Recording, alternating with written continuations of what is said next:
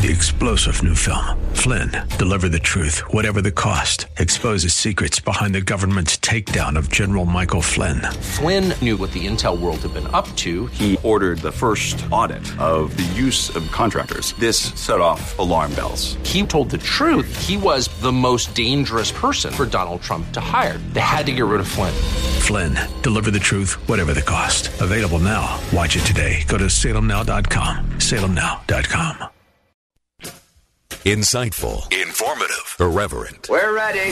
1220 KDOW presents Rob Black and Your Money, your source for breaking news, market updates, and successful investment strategies for the 21st century. Sounds like a great program. Getting you to retirement in today's market. So let's get on with the show. Taxes, family finance, insurance, the economy, technology, media, and entertainment. Rob is talking about it with you at 800-516-1220. So call in, we'll chat and have some fun. Now to start your day with the latest news and market commentary.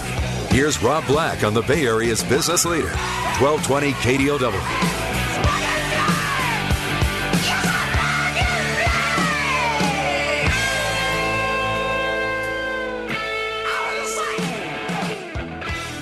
Welcome in to Rob Black and Your Money. Happy Friday, January 27th, 2012.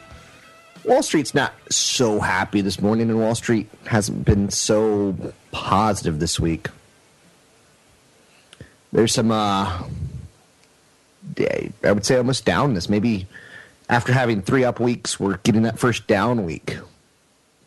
Tends to happen that way. Can't always be moving higher. Dow's down 65, Nasdaq's down 1, the S&P 500's down 4. Gold's up $2 to $17.29 an ounce. 10-year Treasury sits at 1.93. Oil's at $100 a barrel. Oil could be one of those stories of the year. You know, we're looking at how will Europe play out. Will America's strength continue to grow? Will China continue to grow? One of the things that we could look at is oil prices. Another thing we'll look at who's going to be president. So there's a lot going on this year. And, you know, let's start with a little bit, you know, thinking about big picture issues. I like starting the show that way. Equity market's done its fair share of positives this year. Yesterday, we wrote an impressive earnings report from Caterpillar, a very solid, durable goods order, and we had a good day. But we didn't end up having a good day. There was some profit taking. Entering today's session, the S&P 500's up 0.2% for the week. But glancing at the market numbers out of the gate, we might give that up. The S&P 500, like I said, is down 4, NASDAQ down 2, Dow down 63. So we're going to be close. We're cutting a very close wire here. Overnight action, what happened in the worldwide markets. Don't forget, typically as our day is hitting 4 or 5 in the afternoon, the Asian markets are opening up. So overnight, nothing really crazy. There's another report of a Greek debt swap deal that could be near, and this is allegedly providing some measure of support. Italy auctioned off 11 billion euros of 3-month and 6-month bills. So the real kicker on the Italian bond front, though, is that the yield on Italy's benchmark 10-year dropped below 6. We can deal with that. It's yielding 5.8%. The higher the number, the more panic there is. Spain's 10-year note also dropped below 5%. It's down to 4.7. So the drop in yields reflects that there's an easing of fears on the Eurozone debt crisis. Current readings, though, you know, we're climbing a wall of worry. Earning misses from Ford and Chevron, coupled with disappointing fiscal year guidance from Procter & Gamble, lower than expected reading in the advanced estimate of fourth quarter GDP. They've taken some wind out of the sails today. It's not awful. So the advanced estimate of real GDP, it increased at an annual rate of 2.8% in the fourth quarter. Our economy is working somewhere between 2 and 4%. When we hear numbers over 3%, the stock market's real easy to make money in. When you hear numbers closer to 2%, the stock market becomes a lot tougher to make money in. So these are good numbers. I'm not upset by seeing a rate of 2.8%.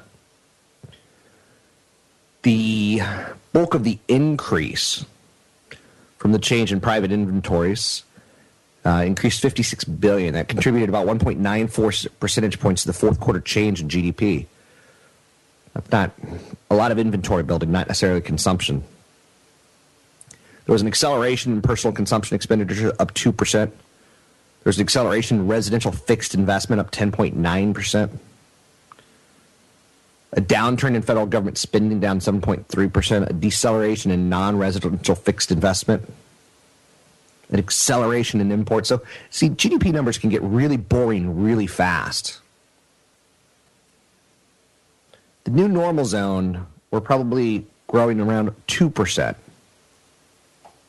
Not necessarily 3%. First look at fourth quarter GDP highlights, economic releases today. It's a big one that we're digesting. What else do we have to hit? So earnings season still continues on. Next week we'll wrap up the first quarter. Well, actually the fourth quarter earnings season that was reported in the first quarter of this year. Amgen's amongst stocks to watch. It's the world's biggest biotech company. It fell a penny short. Starbucks earned 50 cents a share for the fiscal first quarter, 1 cent above expectations. The company raised the low end of its full-year profit forecasts. Transocean in the news today. They saw a 6% jump last night. A federal judge ruled that the company won't have to pay third-party compensation damages for the Gulf oil spill, but may be liable for punitive damages. Juniper Networks took a 7% hit. They gave a first quarter earnings outlook short of expectations. Seagate Technologies, hard drive maker, they added $1 billion to their stock buyback program. They boosted their quarterly dividend by 39%. Riverbed Technologies, they beat expectations, but they gave a first quarter outlook that was below expectations. So this earnings season just kicks out so much damn information, right? You seeing it? Ryland, they reported a modest fourth quarter profit. Home builders' new orders are rising by 24%. Eastman Chemical saw earnings well below expectations, but they gave a first quarter outlook that exceeded expectations. What's interesting to know about that is Wall Street really doesn't care about the past. It cares about the future. So you can come out and report, I've got SARS, I'm on my deathbed, but next quarter, I'm going to rock and roll. And Wall Street will love that. We just got another economic release. The University of Michigan sentiment. And we saw the final reading on that for the month of January. It reached a reading of 75. To be crazy and happy and gaga, it's more of a reading like 110. Sentiment gauge, which covers how consumers view their personal finances as well as business and buying conditions, it averaged about 87 in the year before the start of the most recent recession. And now the reading's around 75. So it gives you an idea. We're just not as happy-go-lucky. And when we're not happy-go-lucky, we don't spend money. Speaking about happy-go-lucky, Riverbed Technologies having a rough day. They're down 22%, $23 a share. You know, I told you they missed forecast and they lowered expectations for the next quarter. This is a company that could get acquired. I'm not telling you to buy it. I'm saying it could get acquired. It's had a bad sales run. Shares of diagnostic product maker Cepheid, they're up 20%. So Riverbed has a bad day. Cepheid has a great day. Cepheid said it now sees earnings between 55 and 60 cents on revenue of $333 million to $347 million. A poll of analysts pegged the company at earning 39 cents a share on revenue of $333 million. So we got tons to talk about today. We'll look at some of the top tech stories. We'll take a look at some of the top investments of the year. We'll cover breaking news, anything that you want to talk about. We can talk about the financial sector. You know, off the top of my head, I could name T. Rowe Price and Bank of America, J.P. Morgan Chase, American Express, Travelers, Legg Mason, Discover Financial, Chubb Corporation, SML Group. It's an industry that has a lot of winners, and it's an industry that has a lot of losers. It's worthy of note. A couple quick things. We could take a look at the market, and the NASDAQ is now up for the day. The Dow is down 67, and the S&P 500 is down 3. And just in that tick, the NASDAQ's down 1. 10-year Treasury sits at 1.94%. I do have a seminar coming up in Pleasanton next Thursday, so 6 days from now. You can sign up at robblack.com. It's a wealth preservation retirement planning. It's always a good event. Sign up at robblack.com.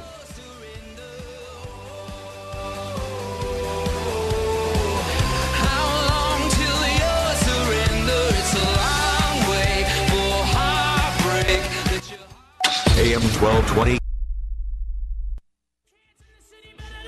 I can't wait to get around to California, cause it makes sense to go to California. If Hollywood is ready, let's go to California, cause it makes sense to go to California. Can I give up? No, let's just go. LA world, got no money, so if you was me, see you do the same thing, you know. So leave your bags at your mama's do. Call Rob Black now. 800-516-1220. That's 800-516-1220. Now, back to Rob Black and Your Money on AM 1220 KDOW. Welcome in to Rob Black and Your Money. I'm Rob Black, talking all things financial, money, investing, and more. What do you want to talk about? We could, like I said, anything you want to talk about. We could talk about you, talk about your 401k, your 403b, your 457. These are typically the very best ways to invest. These are typically the very best ways to save money over time. They're vehicles. They're savings vehicles. And you have to, pick decisions. You have to make decisions on what you're going to put inside of them. So a large cap mutual fund, a mid cap mutual fund, a small cap mutual fund. There's 2 very good websites that can help you. I can help set up the basic ideas, but you need more than basic ideas. There's a website called Morningstar.com, and there's a website called FinancialEngines.com. And you'll spend some time there. One of them, Morningstar, has a free service. Financial Engines is a paid service. Morningstar is a paid service after 2 free weeks. So you can set it up, but you're not going to, use that. It's a high-end planning tool. It's going to ask you a lot of questions about you and your goals and your age and your income. I highly recommend it. Let's talk about a fun story of the day, because it's Friday, and I searched for some things that are a little bit on the easier side to digest. No National Football League sponsor knows a quality toss like a pizza maker, right? For those of you who have ever worked at a Domino's or Pizza Hut or Papa John's, making dough, slapping dough is kind of fun. Get some of your frustrations out. Papa John's, the official pizza sponsor of the NFL, they unveiled a Super Bowl coin toss experience. It includes a free large one-topping pizza and 2-liter Pepsi Max for millions of fans enrolled in the Papa John's Papa Rewards program. If you correctly call the Super Bowl coin toss, no matter which team wins the Super Bowl, Papa John's fans will have skin in the game. You will get a free 2-liter Pepsi, 1 free large, 1-topping pizza. So basically, you got a 50-50 chance to win a pizza. John Shatner, he started Papa John's in 1984. Out of the back of his father's tavern in Jeffersonville, Indiana. I heard that he was trained at Domino's and then jumped out and started his own firm. Domino's had great training. And then they kind of got into trouble because Domino's was able to make a pizza and get it to your house in under 30 minutes. And then some of their drivers ran over people, and that's when kind of the company started going downhill. So America will make its heads or tails call. You can vote at papajohns.com today. And, I don't know, it's part of free pizza or not, I used to go to hockey games, and some hockey games were kind of funny because if the team scored 6 goals, you'd get a free pizza. So the hockey teams don't typically score 6 goals, but you get 5 and the crowd starts chanting, 1, 2, 3, 4, 5. We want 6. 1, 2, 3, 4, 5. And when you have a crowd, those words kind of mumbled together. And 6 sounds like sex, and it's funny. I know you're saying, do you drink at hockey games? Maybe one. Okay, Richmond Federal Reserve Bank president, a guy named Jeffrey Lackard. So we have what's called the Federal Reserve. And the Federal Reserve is a group of bankers that get together, and they talk about regions. Northern California, Southern California, San Francisco, Richmond, Virginia, Philadelphia's regions. I mean, you get the idea, right? So there's this one bank president, Jeffrey Lackard. He said he dissented from the Federal Reserve's announcement earlier this week that it intends to keep interest rates near zero until late 2014 because it expects economic activity to prompt an earlier rate rise. He said, I dissented because I do believe economic conditions are likely to warrant an exceptionally low federal funds rate for so long. I expect that as economic expansion continues, even at a moderate pace, the federal fund rates will need to rise in order to prevent the emergence of inflationary pressures. The cost of money is cheap. The Federal Reserve said, we'll keep it cheap through 2014 earlier this week. And the market had a big rally day. When you keep money cheap, that means you and I can borrow money cheap and we get a car. And, the world's steel gets eaten up. The world's oil gets guzzled. Because when you manufacture something, you use a lot of energy to manufacture it. So it creates inflationary pressures. Steel companies, they can't keep the price of steel low if there's such demand for it. They'll eventually raise the rates. So the Fed's kind of acting in our best interest, or we think they are. So we pay a lot of attention to the Federal Reserve. Their job is to fight inflation. Energy stocks rose today despite losses in the broad markets. Names like Chevron, they were lower. They missed Wall Street expectations. But names like Transocean Rig, up 3%. Names like British Petroleum, Halliburton, Cabot Oil and Gas. We're looking at inflation on oil prices. Oil's averaging $100 a barrel roughly right now. Start of the year, the high 90s. It's creeping a little bit higher. It's not out of control, but it is creeping a little bit higher. And who likes the creep? No one likes the creep. What else do we need to know as far as today goes? Let's take a look. There's not really any big breaking stories. University of Michigan consumer sentiment rises. That's nice. As we feel good about the economy, we tend to spend money. Ford expectations fell short. Ford posted a fourth quarter profit that was lower than expected. Operations dragged down results while a one-time tax gain resulted in the company's biggest annual profit since 1998. Ford has reported 11 consecutive profitable quarters, income of $13.6 billion, compared with $190 million. That's stunning. But again, part of that is a one-time gain. So it was the third straight annual profit for CEO Alan Mulally, 66 years old. It was another good, solid year, but not as good as some years recently. Ford is in a position to have a very good year this year in large part because our fleet of cars is getting older. Procter & Gamble, the world's largest consumer products company, they reduced their full-year expectations because of some unfavorable foreign currency exchange rates. Procter & Gamble, said Kimberly-Clark also reported this week, also had a weaker projected full-year earnings, saying foreign currency looks like a headwind. So we pay attention to Procter & Gamble. Procter & Gamble is Bounty. I got a seminar coming up one Thursday from now in Pleasanton. It's a wealth preservation retirement planning. So it's people 50, 60. We're starting to get to that age now where they got a lot of money, they need to know what to do with it. Or if you're 30 and 40 and you're not near retirement, it's still a good event for you. In large part because you'll start seeing some of the issues you need to think about. You can sign up at robblack.com. It's robblack.com. AM 1220, KDOW.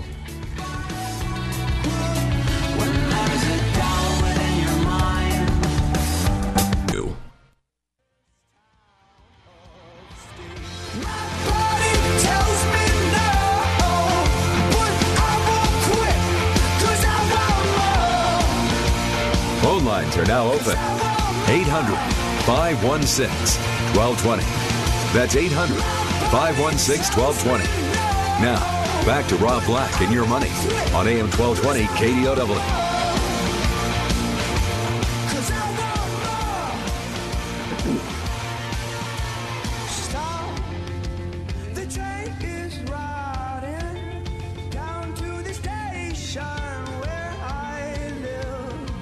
Welcome back in, Rob Black and Your Money. I'm Rob Black. Thanks for listening to the show. Thanks for being a part of the show. Thanks for believing in me and giving me, your time of day. I try to do my best to make it worth your while.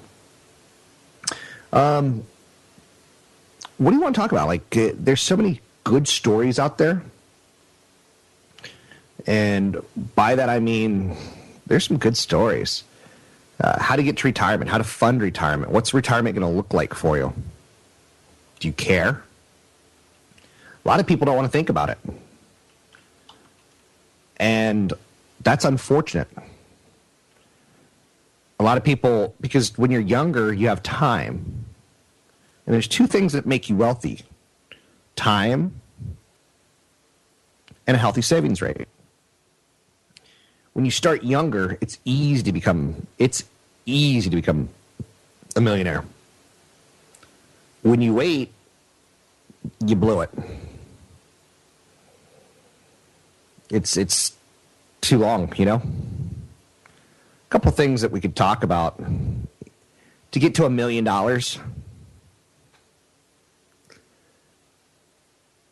you have different savings rates or annual rates.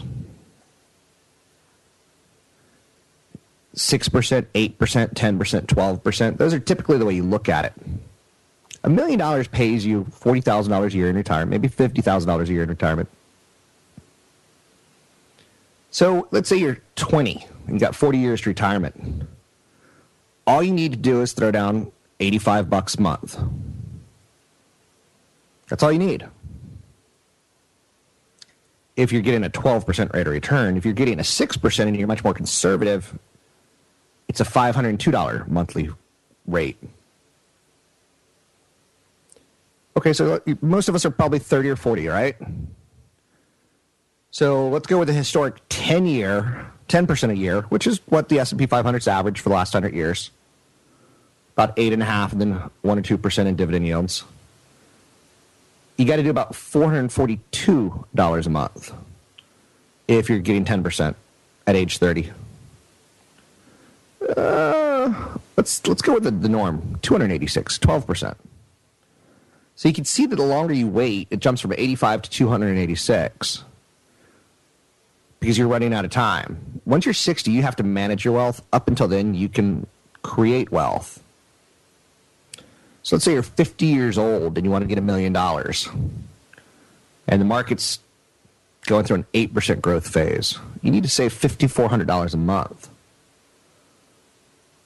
That's a lot of money. So you're not going to do it, are you? When you're young, it's easy to find $85, $150.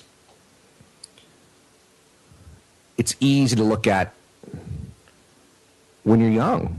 Keep in mind, money doubles every 7.2 years. If you contribute about $1,700 a month to an investment, which gets you 8% after taxes, you should accumulate $1 million in 20 years.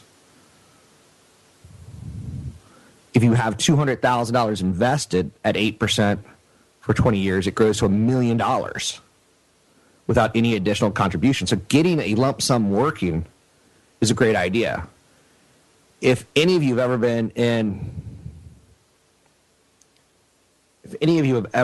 a car accident and got a lump sum, for instance, when I was 18, I got rear-ended pretty good. And it's kind of funny because the way she said it, well, no, I'm ahead of myself. I remember looking up in the mirror and I saw this car coming at me and I was at a dead stop. Car in front of me was at a dead stop. I'm like, oh, God, this is going to end badly. And bam. And I got $3,000. I have a brother who was an ambulance chaser. And he said, Rob, you got a strained neck. Insurance companies know how much pain and suffering you've been in. Your car was totaled. They know they're at fault. You got rear-ended. The woman gets out of the car, and this is fantastic. She goes, it was my fault. It was my fault. It was totally my fault. My foot slipped off the gas.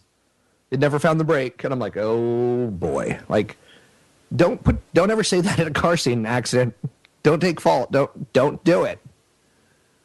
So I got $3,000. Next drain equals $3,000. I remember that day, 20 years ago roughly, and it stunk because that night I got into bed and my body just locked up on me from the accident, and you couldn't move. So I feel the pain of people who are in car accidents. And a couple days later, I'm not totally fine, but pretty good. So saving money is something you have to have time on your hands for. It's the number one thing I could teach you is start today if you haven't started already. A plan by President Barack Obama's administration for managing development in national forest systems may slowly frack on public lands, even as he pledged greater domestic energy exploration. Putin, the leader of Russia, looks like he's going to have a runoff in March. More than 70% of investors said an attack on Iran's nuclear facilities would create only a short-term disruption in the oil markets. Only about a third of the 1,200 global investors, traders, and analysts surveyed think that an attack could trigger an oil shock leading to a global recession. This is something that may happen. Iran is kind of testing the world, a lot like Iraq did. Iraq said, we want to go into this country and make it ours. And we want the oil, and we're mad at them, and they're stealing our oil. And, we put weapons inspectors in there, and then Saddam Hussein kicks them out, and George Bush got tired of it. Went in there and said, if you're going to develop weapons of mass destruction and destroy our friend Israel, or potentially destroy our friend Israel, we're not going to stand for this. So you play with fire as a world leader when you don't play nice with everyone else. What else is there? Standard Chartered strategist Thomas Haar and Edward Lee.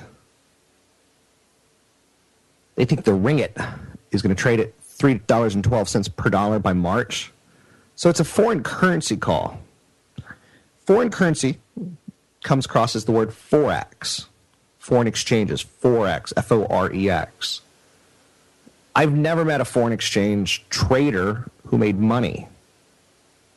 You see commercials for it, and in a humorous way, this is kind of sad, there's a lot of greed tied towards it. I got emails after Iraq fell. I can buy 1 million dinar for $200. What should I do? Those 1 million dinars are worth nothing, and they're always going to be worth nothing. So let's get back to a simple strategy idea. How do you get $1 million? A couple things you want to do is gather information.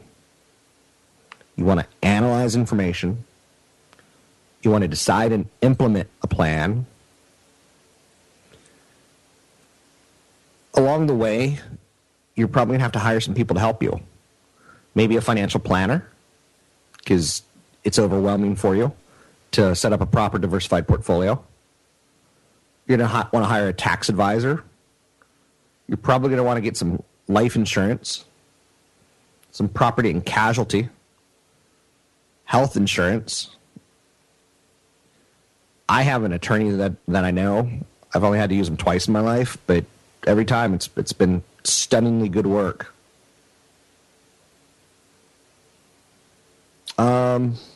So you gather information. You do a little fact finding. You figure out what you can and can't do. You have to look at your assets. You have to look at your liabilities. You have to look at your cash flow. Figure out what your current status is on saving for retirement, estate, and risk management. You do need to reallocate investments from time to time. So it's a kind of a cycle that you're going to have to go through yet again. Do you know what risk management is? Cash flow management, estate planning. So you're going to have to probably educate yourself a little bit. And that's a good thing. That's not a bad thing.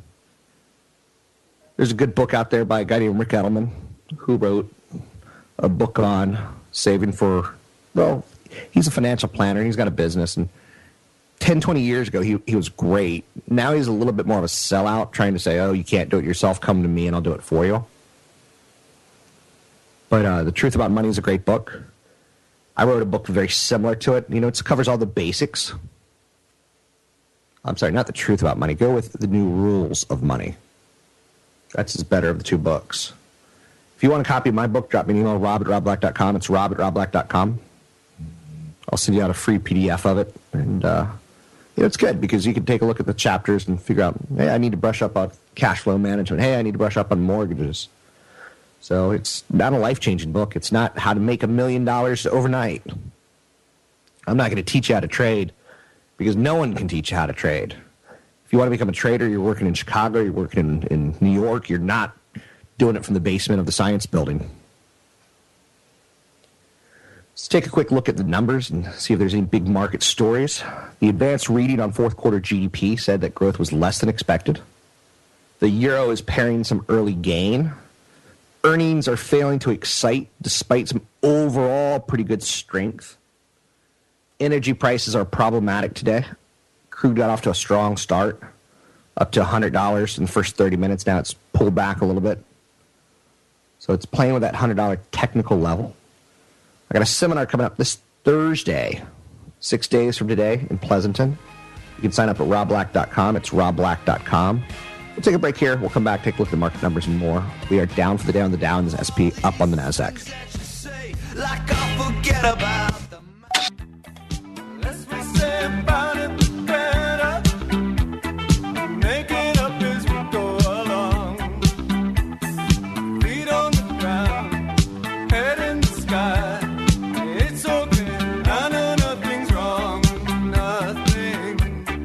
Visit Rob Black online at robblack.com. Now, back to Rob Black and Your Money on AM 1220 KDOW.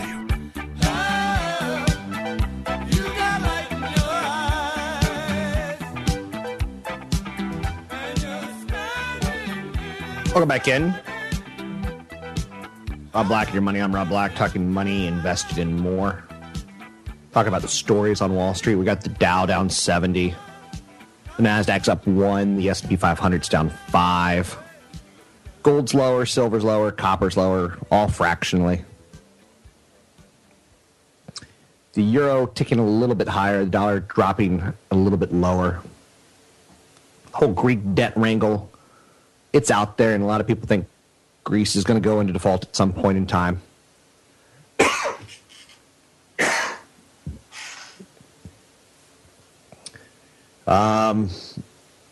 There's always different stories that we can angle on Wall Street. How's the president election cycle going to play out? Procter & Gamble out there today, lowering expectations on one hand. U.S. consumer confidence better than expected. So Michigan sentiment rises. PG&E says things are bad. Ford missed a profit expectation, but they still had a profitable year. Romney seen costing private equity fundraising. Mitt Romney's campaign for the Republican presidential nomination may be costing his private equity backers a lot more than they bargained for. Ultimately attacked by opponents portraying Bain Capital, Romney and other buyout managers as corporate looters who enrich themselves at the expense of ordinary workers have put a spotlight on an industry that will affect negotiations about future investments.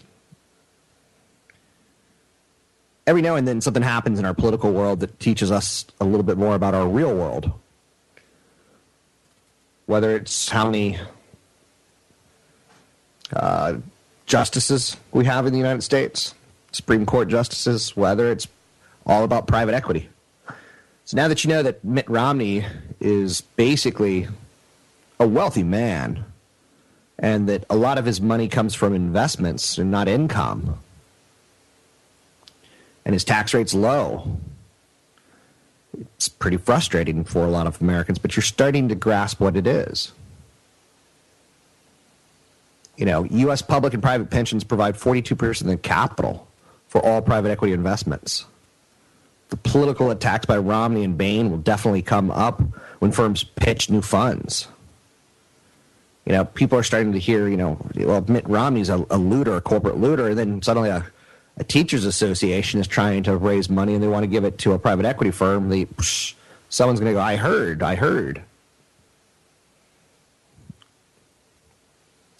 A new poll just came out this morning from the Kaiser Family Foundation. It shows that more than half of Americans say the Supreme Court should rule that the health overalls law requirement to make you have health insurance or pay a fine is unconstitutional. So 54% of those surveyed said the Supreme Court should rule against the mandate, while only 17% said the court should uphold it, and 29% said, we don't know. That survey also found that most Republican voters don't agree with the attack on GOP presidential candidate Mitt Romney, that the health care law he signed as governor of Massachusetts is similar to the federal law. So, I can't say there's enough meat there to make a story. Twitter said something that's kind of interesting today, and they did it in 154 characters or whatever it is. No, Twitter said they're going to be censoring tweets by country based on what each country allows. Some people want the internet to be wide open. Some people don't. So a new policy went into effect at Twitter yesterday that allows the company to censor tweets if a country's law requires it. That's a strike for free speech. That's a strike for change. But that keeps Twitter growing and potentially in China. And China and Google had their spat, and it was pretty public. Motorola only shipped 1 million tablets last year. They came out of CES with a real hot product, the Zoom, the first Google-sanctioned Android tablet. But ultimately, poor reviews took Motorola several, more months to finally provide the Zoom, promised to upgrade that allows it to connect to Verizon's 4G. They only came out with 2 new tablet models last year. So some companies don't do nearly as well as one would think. What else do we have? Google Wallet got its second big management shakeup in a week. Google Wallet wants to kind of be like PayPal. Google's head of consumer payments, Vikas Gupta, has resigned. Google Wallet is a pretty cool payment system. It lets you buy stuff by tapping your phone on the credit card machine at a checkout. But it does have some problems outside of perpetually changing management. It currently only works on one phone from Sprint, and some carriers are starting to disable it completely. So Google opens up a lot of can of worms. And some of it sticks and some of it doesn't. So those are some of the headline stories today. We got the Dow down 70, the Nasdaq's up fractions, the S&P 500's down 4. The headlines out there today, again, are fourth quarter GDP. Advanced reading on it was lower than expected and had a lot of inventory build. Inventory build is analyzed this way. On one hand, it's good because people are at work manufacturing things. On another hand, if you see too much of an inventory build and not enough consumption of that inventory, maybe they don't come back to work at the factory tomorrow. Maybe the factory says, you know what, let's cut back our hours, let's cut back our production. So that's out there today. Sectors that are doing well: housewares, home building, oil and gas equipment, diversified chemicals. Sectors that are doing poorly is automakers, steel companies, and communication equipment. Let's take a break here. We'll come back in the next hour, taking a look at the top stories, breaking news, financial tips, financial planning. You can sign up at robblack.com for the seminar that's coming up next Thursday, this Thursday, 6 days from now, in Pleasanton, California, 6 to 9 o'clock, AM 1220, KDOW.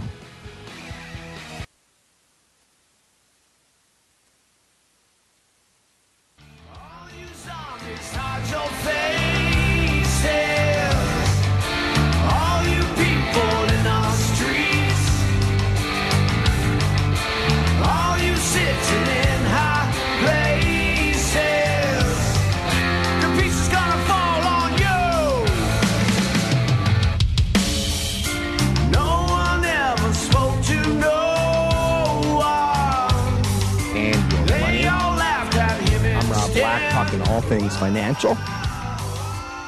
Oil, a big story on the markets this year. Keeping an eye on it. It's flirting with $100 a barrel today, which is a psychological number.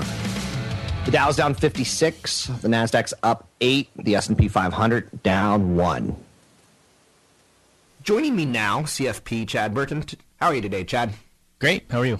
I'm well. Thanks for asking. It's always good to have you in studio talking financials, talking money with me. You often say that you can't start a financial plan without a budget. Now, again, there's a lot of things you need to know about money. Budgeting is one of them. It's probably close to the top of the things that you need to know. Budgeting and goals. Yeah, I mean, a true financial planner, true fiduciary that's going to actually create a financial plan for you is going to be very cash flow oriented, which means long-term cash flow projections, long-term projections of even your tax bracket. And you can't possibly figure out whether or not you've saved enough for how much you have to save until you know what you're spending now and what you're going to spend in retirement, until you've created a budget. I mean, I can't do anything for people until I know what their expenses are. You know what I mean? Right. Unless I can look at their portfolio and say, well, you have way more than you need to retire on. I need a budget. It's one of the metrics that you use to say, are you meeting your expectations in retirement? Are you meeting your goals or not? So younger people just really need to move slowly and buy what you can afford. That's the first thing about budgeting when you're younger, is buy what you can afford. Don't buy what your parents already have. Buy what you can afford, because people are going to be judging you by the size of your portfolio when you retire, not the type of car you drive. So you're saying the size does matter?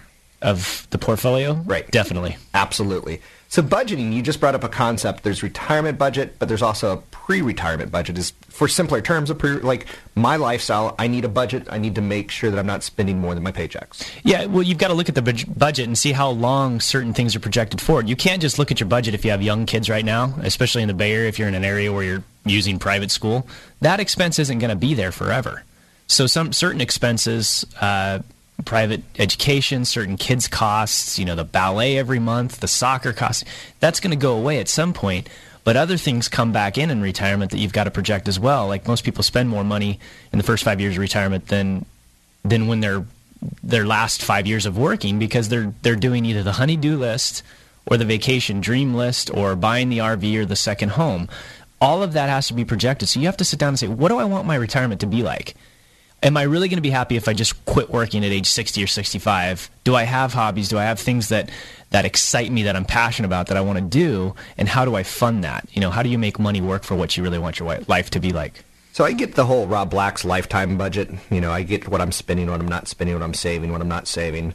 I use Mint.com, which stands for MoneyIntelligence.com. It helps me with a budget because it tracks all my spending. Yeah. Which is basically what a budget is. Track your spending first and foremost, and then start, adding other lines into that budget. What do you think about Mint.com?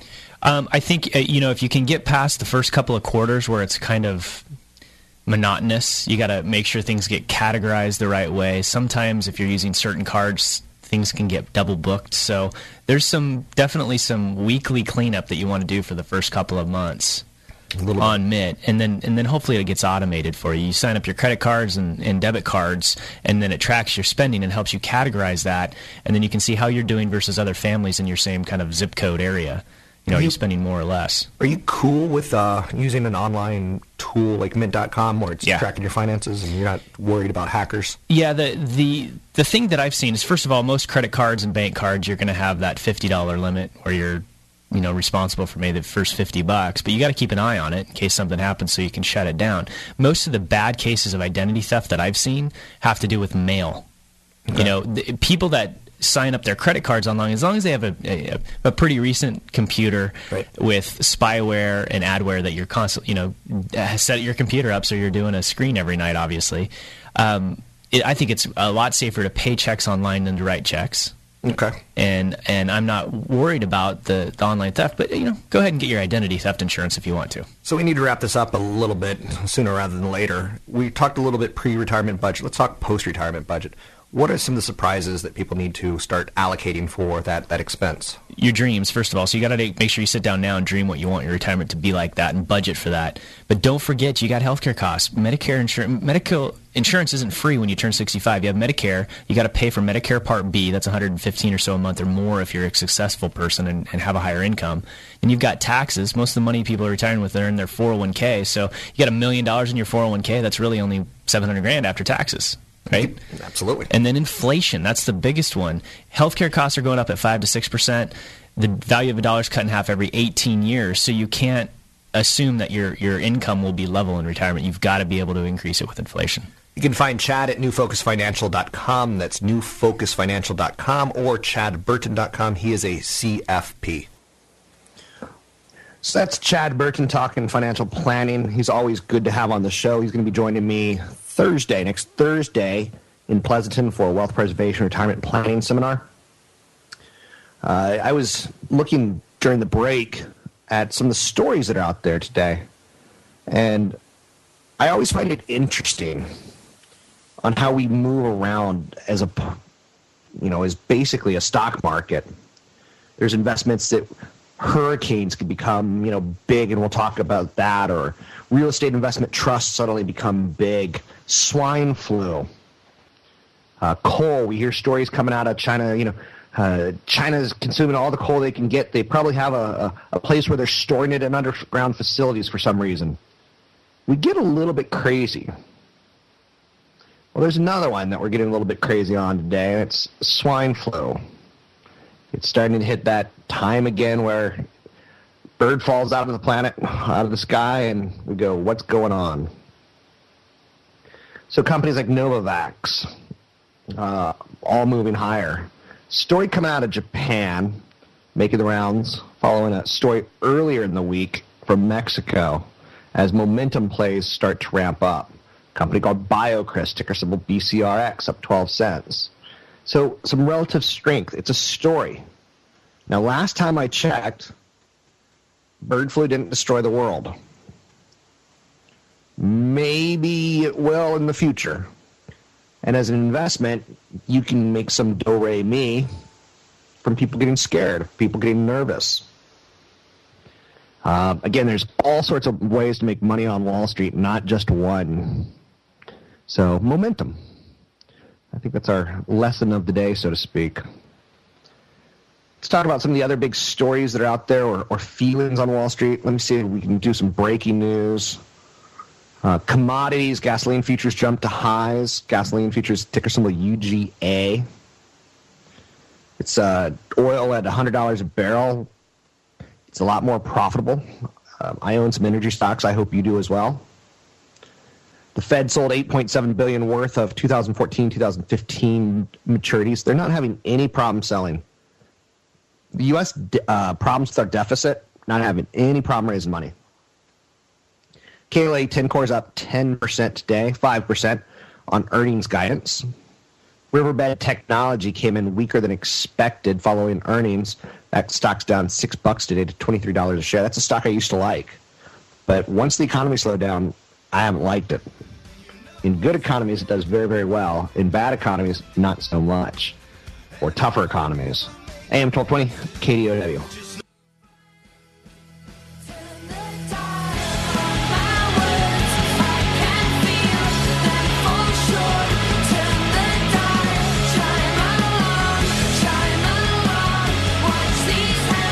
Call Rob Black now.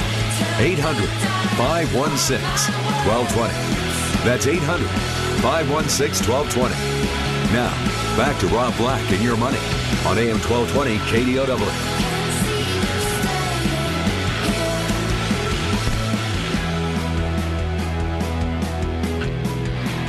Welcome back in.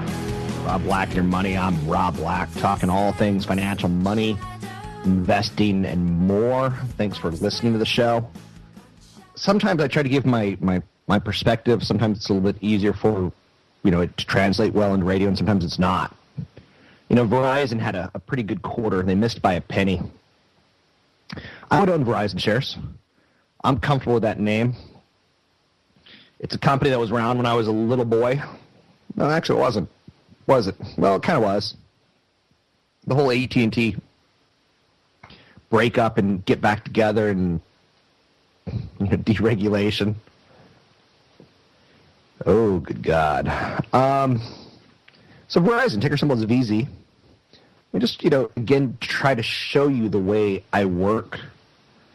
And again, I don't want you to be me. But if you can learn something from me, great. Verizon, ticker symbol is VZ. In the last 52 weeks, the stock's gone from about $36 to $37.5. Not up much. But it's also yielded 5.3% dividend yield. It's also, in my opinion, a fairly valued company. Now, again, that changes. It's trading at next year's 13 times earnings. Anytime the stock dips 10%, I like it. So, for instance,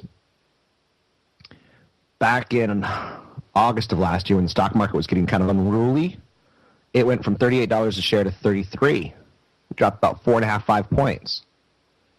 Now, that may not be exactly 10%, but it's starting to become more attractive. I don't like buying Verizon at an all-time high. I like it in a bad market. 5.3% dividend yield is good enough for me. So, let's talk a little bit more about it. Why do I like it? Data revenues from wireless services, strong driver of revenues and profits. Convergence of all telecommunication services onto a single network is a competitive advantage for Verizon, especially when cellular usage becomes integrated, which is considered the quad play. Timing of fulfillment of these predictions is distant, but acceptable since Verizon pays an extraordinary high and very secure dividend. So this is my income conservative stock to start with. During the conference call, Verizon stated that they were still comfortable with an earnings range of $242 to $255 for the year. So I'm good with that. They're saying we're comfortable. Maybe they get a little bit better. Maybe they don't. Some of the things that I like about the company is it's predictable. Cost of efficiency of converging networks. The telecom services all onto a single network gives them a cost advantage. Convergence of cellular service on the existing network is a competitive feature service. Since the capacity of fiber to the street is still only around 10%, even when a customer does use fiber to the street television, Fios, internet and phone services, the potential for development of new services on that network is still there. Another competitive advantage. I don't know how you feel about the picture quality, but I've never been really happy with high definition on cable television. It's okay. But when you see high definition when it's beamed from a satellite, I like it so much better. The fiber is better than the cable. So they got a metric called ARPU. Now you're saying, what is ARPU? You just said something dirty. I'm calling the FCC on you. No, ARPU is average revenue per user. So the increasing average revenue per user as existing cell phone customers upgrade to smartphones, which requires an additional $30 monthly contractual payment. It helps margins. Margins expansion driven by data revenue, since incremental use of the system is scalable. It's almost all gravy for them. Once you get a service contract, it's all gravy. Service revenue trends, data revenue trends, fiber to the street trends, all nice. All incrementally higher. Some of them much better. So the service contract is the one that you start analyzing. And you look at the average revenue per user, how in the last couple of years, it's just been slowly ticking higher. $51, $52, $52.49, $53.21, $53.14, all in the last 8 quarters. Data revenues, $5 billion, $5.2 billion, $5.4 billion, $5.8 billion, $6.1 billion, $6.2 billion. Again, their network is scalable. These are big data numbers. You're seeing data as a percentage of total revenues, 19%, 20%, 20.2%, 21.1%, 21.9%, 22.1%. Again, I don't think you're going to hit a home run with a stock, but it's a nice dividend player. And I don't want to beat it to death because someone will get mad at me. But that's okay. Nice dividend. My conclusion is that it's a great stock to own in a market that a lot of people are afraid of. It's got a little bit of high tech and a little bit of culture, and it's got really nice risk to rewards. So in the horrible stock market, it dropped 10%. When the markets dropped 20%. So again, is it safe? Is it going to get you to retirement? I don't know you. I don't know how much you save for retirement. I don't know if you get scared and you sell. Like, I can't give you financial advice like that without talking out the side of my mouth. I just saw Research Emotions product roadmap for 2012, and it is super underwhelming. So if that's the stock that you're picking up trying to, find a bottom in, I don't see the product. First half of the year is dominated by the current line of BlackBerry devices, included a bunch of variants on the Curve and the Bold. There's mention of a playbook that can connect to HSPA networks. That's basically the 4G that's used by Sprint. According to the roadmap that's leaked, it won't be until September or October that they finally introduce its new smartphone running BlackBerry 10 software. I just think they continue to miss the ball. The game's over. I know you're saying over. Nothing is over until we decide it is. Was it over when the Germans bombed Pearl Harbor? Hell no. And it ain't over now. So stocks are falling today as GDP trails forecasts. Now, GDP is a backwards-looking data point. It's already happened. We're looking at fourth quarter, and we're saying, it came in a little bit weaker than expected. So it doesn't mean as much to me. We see that it grew about 2.8%, which, as much money as we're paying with our government, that's a pretty crappy number. But anything between 2 to 3%, the economies can work okay, and the stock markets can work okay. Bouncy. When you start getting into 3 to 4% GDP growth, that's when you're talking good times. Good times. Samsung, their stock is rising to a record in Seoul. It's not an easy stock to buy in the United States. Smartphone sales have boosted profit and helped Asia's largest consumer electronics company keep pace with Apple on some levels. Fourth quarter income rose 17%. The average estimate compiled by economists was for about 13% growth. Operating margin was 5.3 trillion won. 5.3 trillion won. That sounds funny, right? So you compare Samsung to Apple right now on smartphones. Capital expenditure, panel losses. I do have a seminar coming up on wealth preservation retirement planning that you can sign up for at robblack.com. It's robblack.com. Let's go to a call. Looks like we got Stefano in El Cerrito. What do you got for me, Steph? Well, first off, I wanted to say I enjoy the show. And it doesn't sound like you're still there. Can you hear me? I digress. Oops, hold on. Turn on my audio. You there, Stefan? Yeah, I am. Okay, what's your question? I have a question about Sun Life Financial, and it looks pretty good to me. I mean, it's got loads of cash. It's got a good dividend. The stock price has gone down recently, and actually the earnings have gone down also, so they're closer to what the dividend pays. But the thing is, I can't find anything about it in Value Line, and I'm wondering what the earnings history and the dividend history has been. I wondered if you could tell me that. Do you own this company? No. I've been just watching it for a while. What's the ticker symbol on it? SLF. SLF. Give me just a second. It's not coming up on my screen. And your question was, what's the dividend, or what was the question? The question is, what's the dividend? I'm kind of interested in what the dividend history has been. Because I can't, like I said, I can't find anything about it in Value Line. It's a Canadian company. Right. And I don't know. It's. What I'll do is, during the commercial break, I'll take a look at it and see if I can find some information on the history of its payouts. And I'll talk about it right when we come off break. Thanks for the call. Could I ask you one? Could I say one? 800-516-1220 to get your calls on the air. It's 800-516-1220 to get your calls on the air. I do have that Wealth Preservation Retirement Seminar coming up on Thursday, less than a week from today, 6 to 9 o'clock at Pleasanton, 4 Points Sheraton. It's in Pleasanton. You can sign up for it at robblack.com. It's robblack.com. And I do have some events coming up the following month on the peninsula that you can start finding out about. Let's take a break here. Come back, take a look at what he has to say. YouTube channel's Rob Black Show. Twitter is Rob Black Show. And Facebook group page is I Hate Rob Black. AM 1220, KDOW.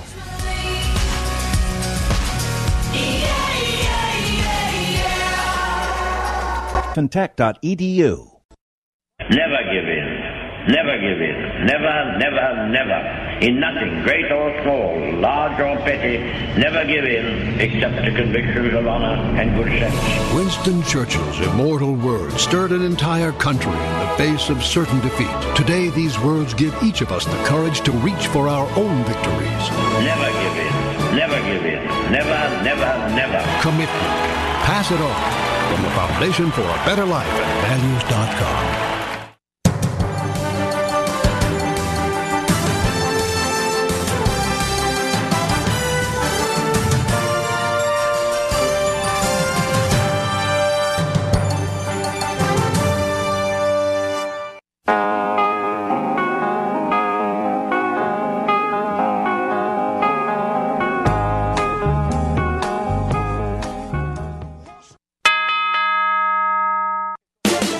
That time again. Wealth Preservation Retirement Planning event with me and CFP Chad Burton. When? Thursday, February 2nd, 6 to 9. Where? Pleasanton, 4 Points Sheraton. Sign up at robblack.com. We'll cover diversification, tax reduction strategies, estate planning tips, how to pull money out of the market, economic outlook, portfolio structure, and much, much more. All questions answered. Thursday, February 2nd, 6 to 9. Pleasanton, 4 Points Sheraton. Sign up at robblack.com. That's robblack.com. Stocks are moving lower, threatening a weekly advance for the S&P 500 index. I'm Charlie Pelletat, Bloomberg World Headquarters in New York.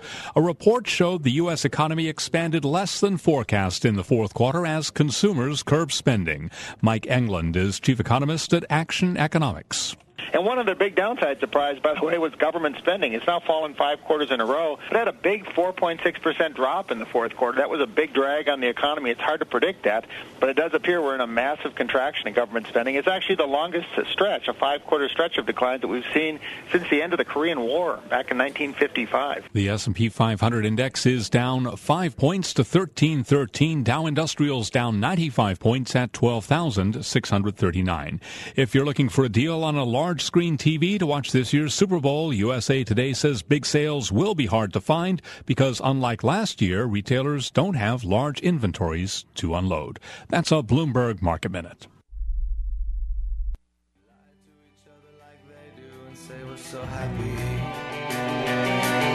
It's easy when you're young and you still want it so badly.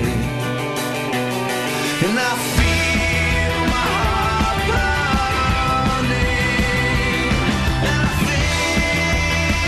think I might scream. Visit Rob Black online at robblack.com. Now, back to Rob Black and Your Money on AM 1220 KDOW.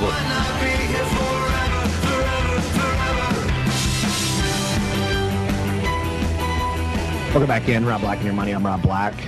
Mild weather on the East Coast may cut energy use 20%. So it's weird that, most of the United States east of the Rocky Mountains is going to be about 6 degrees warmer than normal. And that changes prices for commodities. The Northeast is a big energy consumer during the winter months. We went to break talking about a company called Sun Life Financial. And I did a little bit of work on it. It's out of Toronto. It's on the sunny side of life insurance. The company offers insurance and wealth management products to individuals and businesses, primarily in Canada and the United States. They do have operations overseas. It's a big company. Financially, it's not small. It's a multiple $20 billion plus company. It's. I'm not going to say it's nice because I'm just saying it's a large insurance company. probably the safest way of saying it. And they've grown through acquisition in the last couple of years. Their cash is tough to get a read on. Their liabilities have been growing from about 83 million, 175 million. So the balance sheet's not an easy read. Their net investing cash flow, their net operating cash flow aren't strong numbers. The cash for their dividends paid, they're losing money on. So I don't like what I'm seeing. Okay? Now, talking a little bit about it, some analysts have downgraded it to underweight from an operational standpoint. Sun Life is stuck in neutral. It markets sensitivities are increasingly material. With more to come, the markets realized that it had been underestimated and paying for its leverage. So it leveraged way up, and now it's like getting out of some of the businesses because they can't afford it. So regulatory capital ratio is problematic. I don't see one analyst that really likes it. For an insurance company, their third quarter numbers, they lost 99 cents a share. You want your insurance companies making money. They said they're going to close their domestic U.S. variable annuity and individual life products to new sales effective December 30th, 2011. And that will no longer enhance shareholder value. It's not expected to have a material impact on their 2012 net income. They're shifting capital around in this side of their business to satisfy regulators. It's got a lot of downgrades. It is not well liked. So I would wait until they have a quarter or two good quarters in a row. Looking at the stock, ticker symbol SLF, it's at a 52-week low. In a stock market that's not at a 52-week low. I don't like that. But if you're going for the ultimate value, you're going to have to buy it maybe a little bit today, maybe a little bit next month, maybe a little bit the month after that. So big insurance company, I'd rather go with ones that are near 52-week highs than near 52-week lows. Let's go to Vish. How are you, Vish? Hey, Rob. Thanks for taking my call. Great show. I love it. My question to you is about a holding that I have called Potash, ticker symbol POT. I bought this around 60, and then the company is actually, the stock's doing 45, 44. It has a dominant role, a market share in fertilizers. I was wondering what I should do next. I'm down 25%.